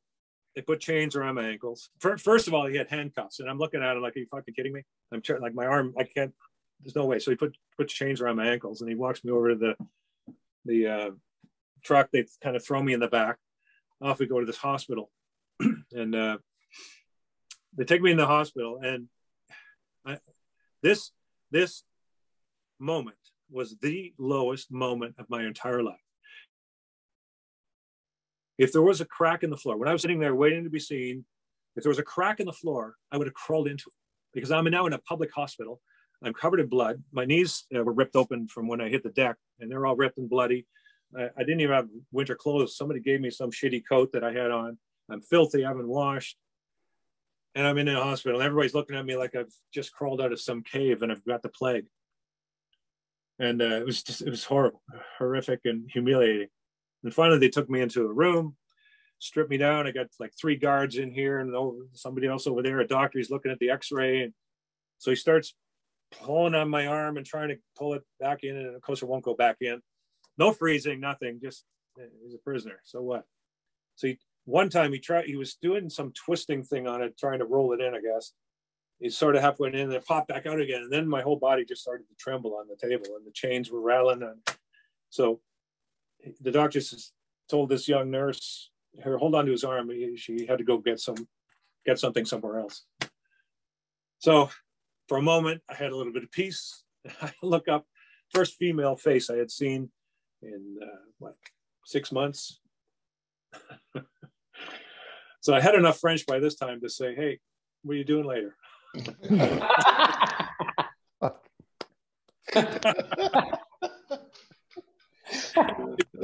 He looked at me, smiled, and says, oh, nothing. How about I pick you up around 8? And she smiled and laughed. And, I'm not going to say it was all worth it for that, but it was all worth it for that. Anyway, the doctor comes back and he tells the prison people, says, well, we can't fix it. We got to operate. So they take him back to the prison. So they throw me back in that truck, back down to the prison, into that little holding cell again, which is, I don't know, 4 feet wide, maybe long, with the bars on the front of it. And by this point, I've just had it. And I got another fuck this moment.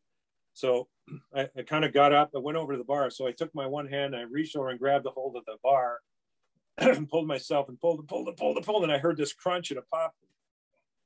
And all of a sudden I think I may have got it in. And I moved it around and the guard came around and I said, hey, I called him over. So he came over and I did this, hey, look. And I heard him, he looked at me, so he go back to the office, he says, look at that, yeah. He says he fixed it. So anyway, the doctor comes, he looks at it, he feels it, he says, yeah, you're good.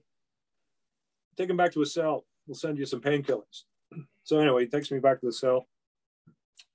No painkillers showed up. So I laid there in bed all night, Christmas Eve, I remember.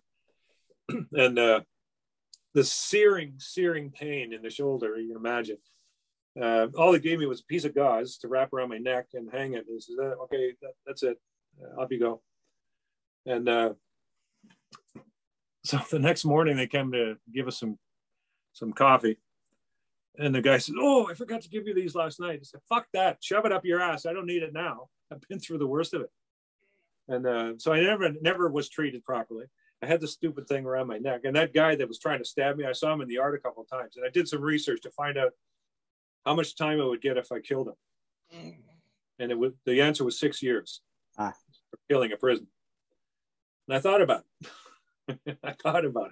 Because he had a bunch of guys around him when I was out there, and it's like, you son of a fucking kid. We kept apart from one another. And anyway, that was another one of those moments that I never want to relive, and I don't wish on anyone. And it took years for that shoulder to come back. When I got released on, it's called provisoire. It's a type of bail. Then I had to wait another 6 months for a trial in the damn country, and that's when I started training at a dojo in Paris under Serge Chirac, who was one of the French national coaches. And over time, I started working. And when I got home, I started doing weight training and flexibility. It did come out 6 times after that. So then I started really working on stabilizing and building strength back. So touch wood, it's been good for some time now. So anyway, sorry for a long story there. But don't be sorry. And by the fact that not one person has signed off of this call, I think it's an incredible story, Sensei. And also I appreciate your candor with it. You know, these are things that may or may not be easy for some people to talk about, and may or may not be easy for you to talk about. Well, one of the reasons I wrote the book was because I was tired of carrying the weight of that story. And I thought, so when I was in there, I would write letters, and the girlfriend, we had just broken up, but we were girlfriend, boyfriend, we lived together for 8 years. She knew me more than anyone else. So I would write to her, and she helped me, actually. She got some things organized for me at home. I made her my, what do you call it, attorney, power of attorney. And so I would write to her, and sometimes I'd write like 10, 15-page letters. I would tell her this is what's happening day to day. So it was a way of communicating with the outside world. So some years later, when I got back, she came to me one day and says, here, you might want these one day. She gave me this big stack of letters that I had written her. So when I decided finally, okay, I've carried this long enough, I'm gonna write a book. So we were able to take those letters, put them in chronological order, and all the detail was in there. And it made it possible to write that as it happened.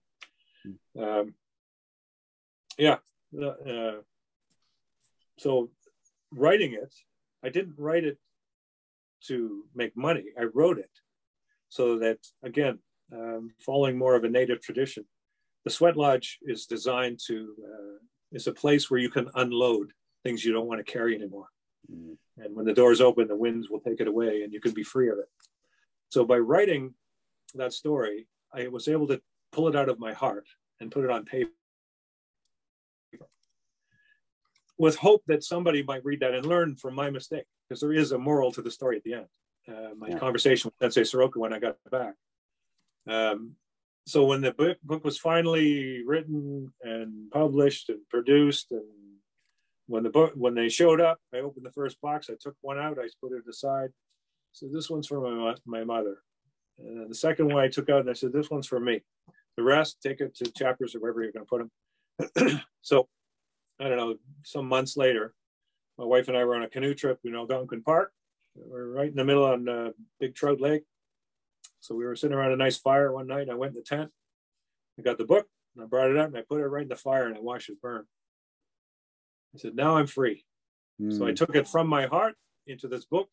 Now I've released it to the universe. I do not have to carry this anymore. So I have no problem talking about this because I'm free of it. Thanks, Sensei. So, yeah. What's the name of that book, Sensei? Just people are going to watch. You should. Okay. Give us the title and yeah. It's called Detour on the Path. Good title. I Yeah. like it. Yeah. Yeah, big detour. Yeah. But it got So- back on that. In fact, this dojo would not exist the way it does had I not been through that experience. Because what I realized through that experience is I've been put on this earth for a reason. So stop fucking around and get to it. And both feet in, fully committed, and here you are. That's how this came to be. Because like you say, you could rent some space somewhere and you could put up some mirrors and so on, and that would be great. And there's tons of dojos that are fantastic like that. But I wanted to be absolutely 100% committed. Yeah, financially, emotionally, spiritually, everything. So that's the reason for why you were saying in the beginning about this dojo. Yeah. Yeah. So the way we wind down our show, Sensei, is we start with Hanshi Legacy. We make our way down sort of through our ranks in our hosting, and we just sort of comment on our time with you. And then the last word will go to you, other than a little bit of housekeeping right after. Sensei Legacy? Oh, it was great meeting you the other day at your dude there for House of Bricks, was it? Yellow House? Oh, Yellow Brick House. Yellow Brick House. It was the first time I had really met you, I believe, and I was really impressed by your dojo, and now even more impressed by yourself, by some of the things that you've overcome.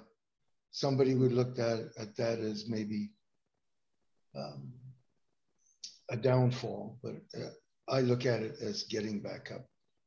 So there's a lot to learn from that, and I've never had really bad experiences like that, but I've had some.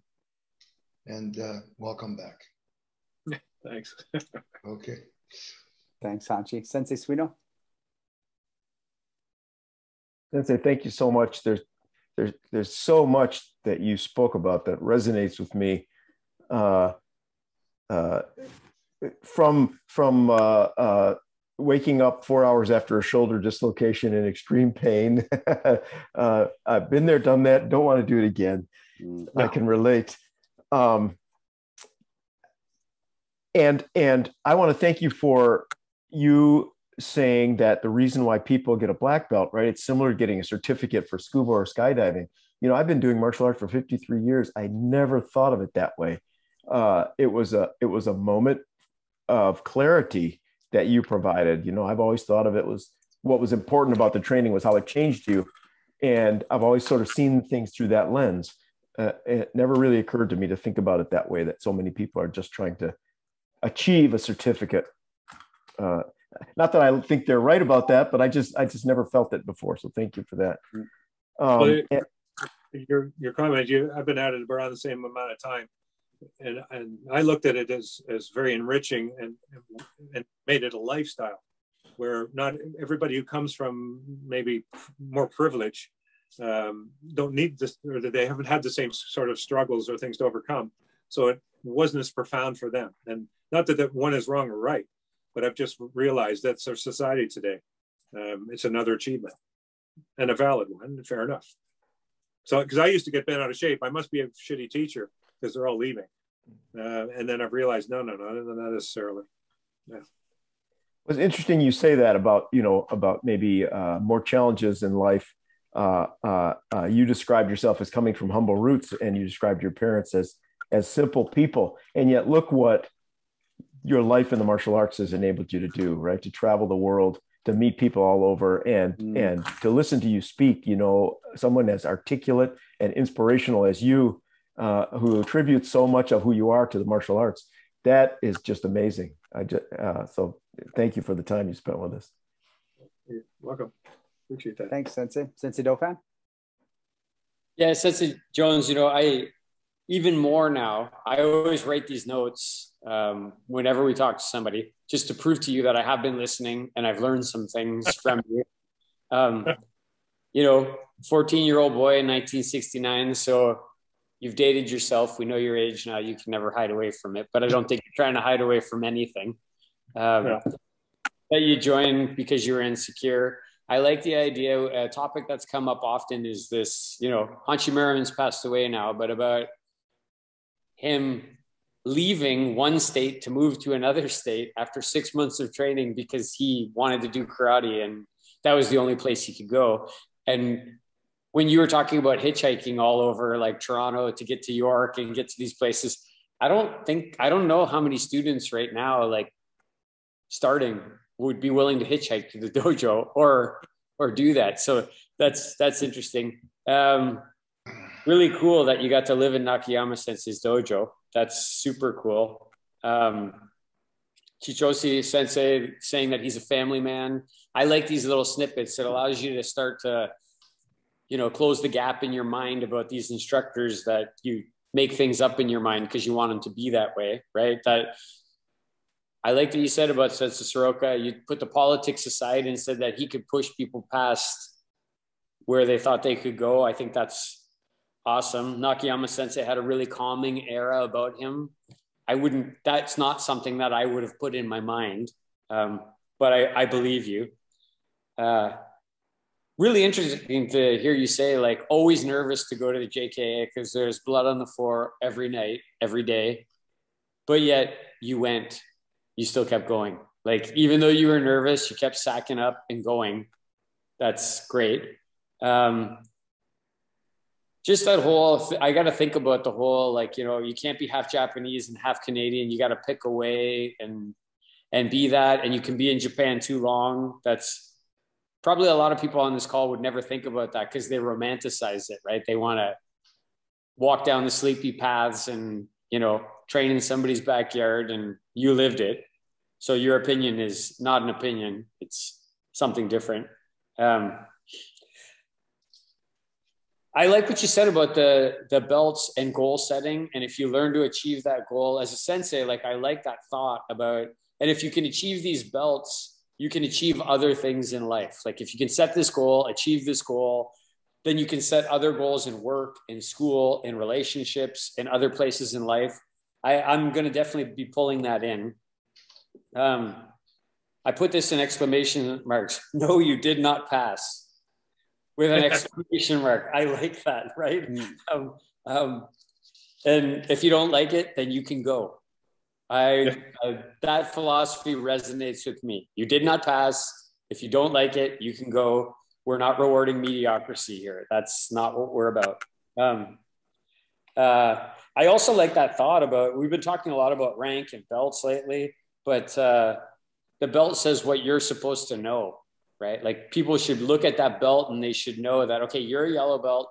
You're supposed to know these things. You're a whatever, Dan, you're supposed to know these things. That's what the belt is for. I like that idea. I like when you said, if your sphincter doesn't tighten, that's probably not the right dojo for you. That's a good one. I like that. Shut up and just do it. Keep your mouth shut and just train.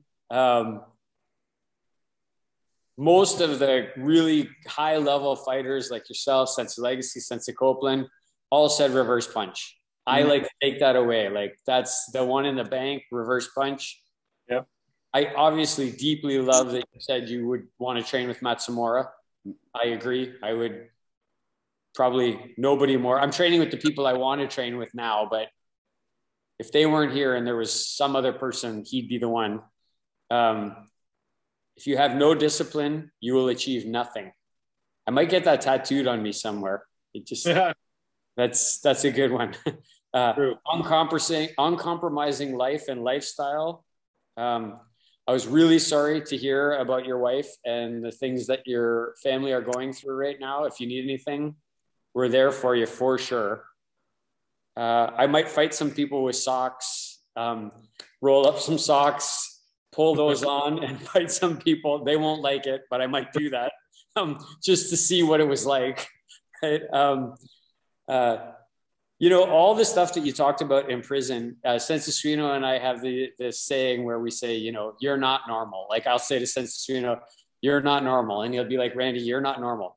And definitely Sensei Jones, you're not normal, man. Like, you're just not normal. And I mean that as the highest compliment I can give a person.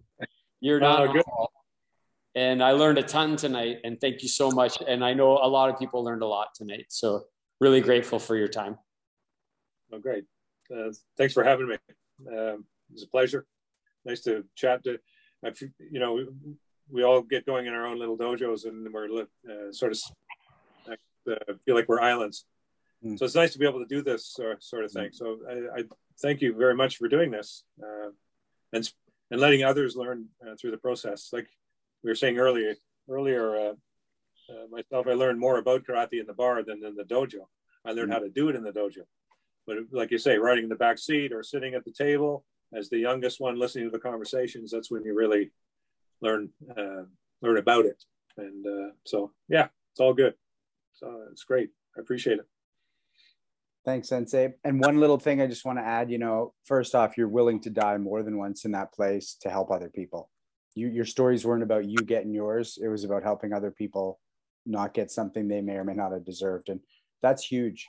That's huge. Everybody thinks they do that, but who really knows until you're in the kind of situations you were in. And then the last thing is, you know, I'm pretty openly sober on this call, and the group that helped me get sober has a thing that says, no matter how far down the scale we've gone, we will see how our experience can benefit others.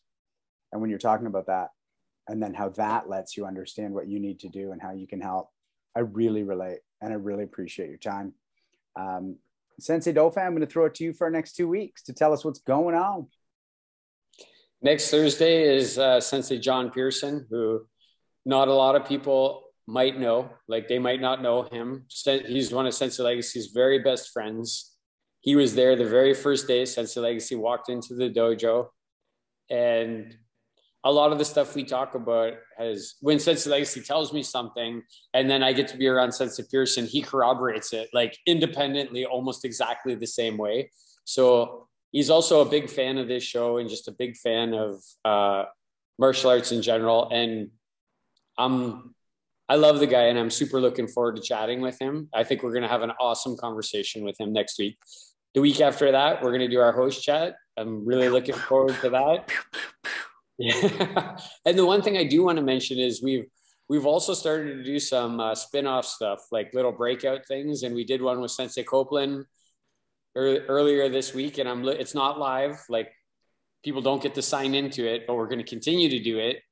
And I'm excited to hear what people think of it when we post it on YouTube and start sharing it around on Facebook. Thanks, Sensei.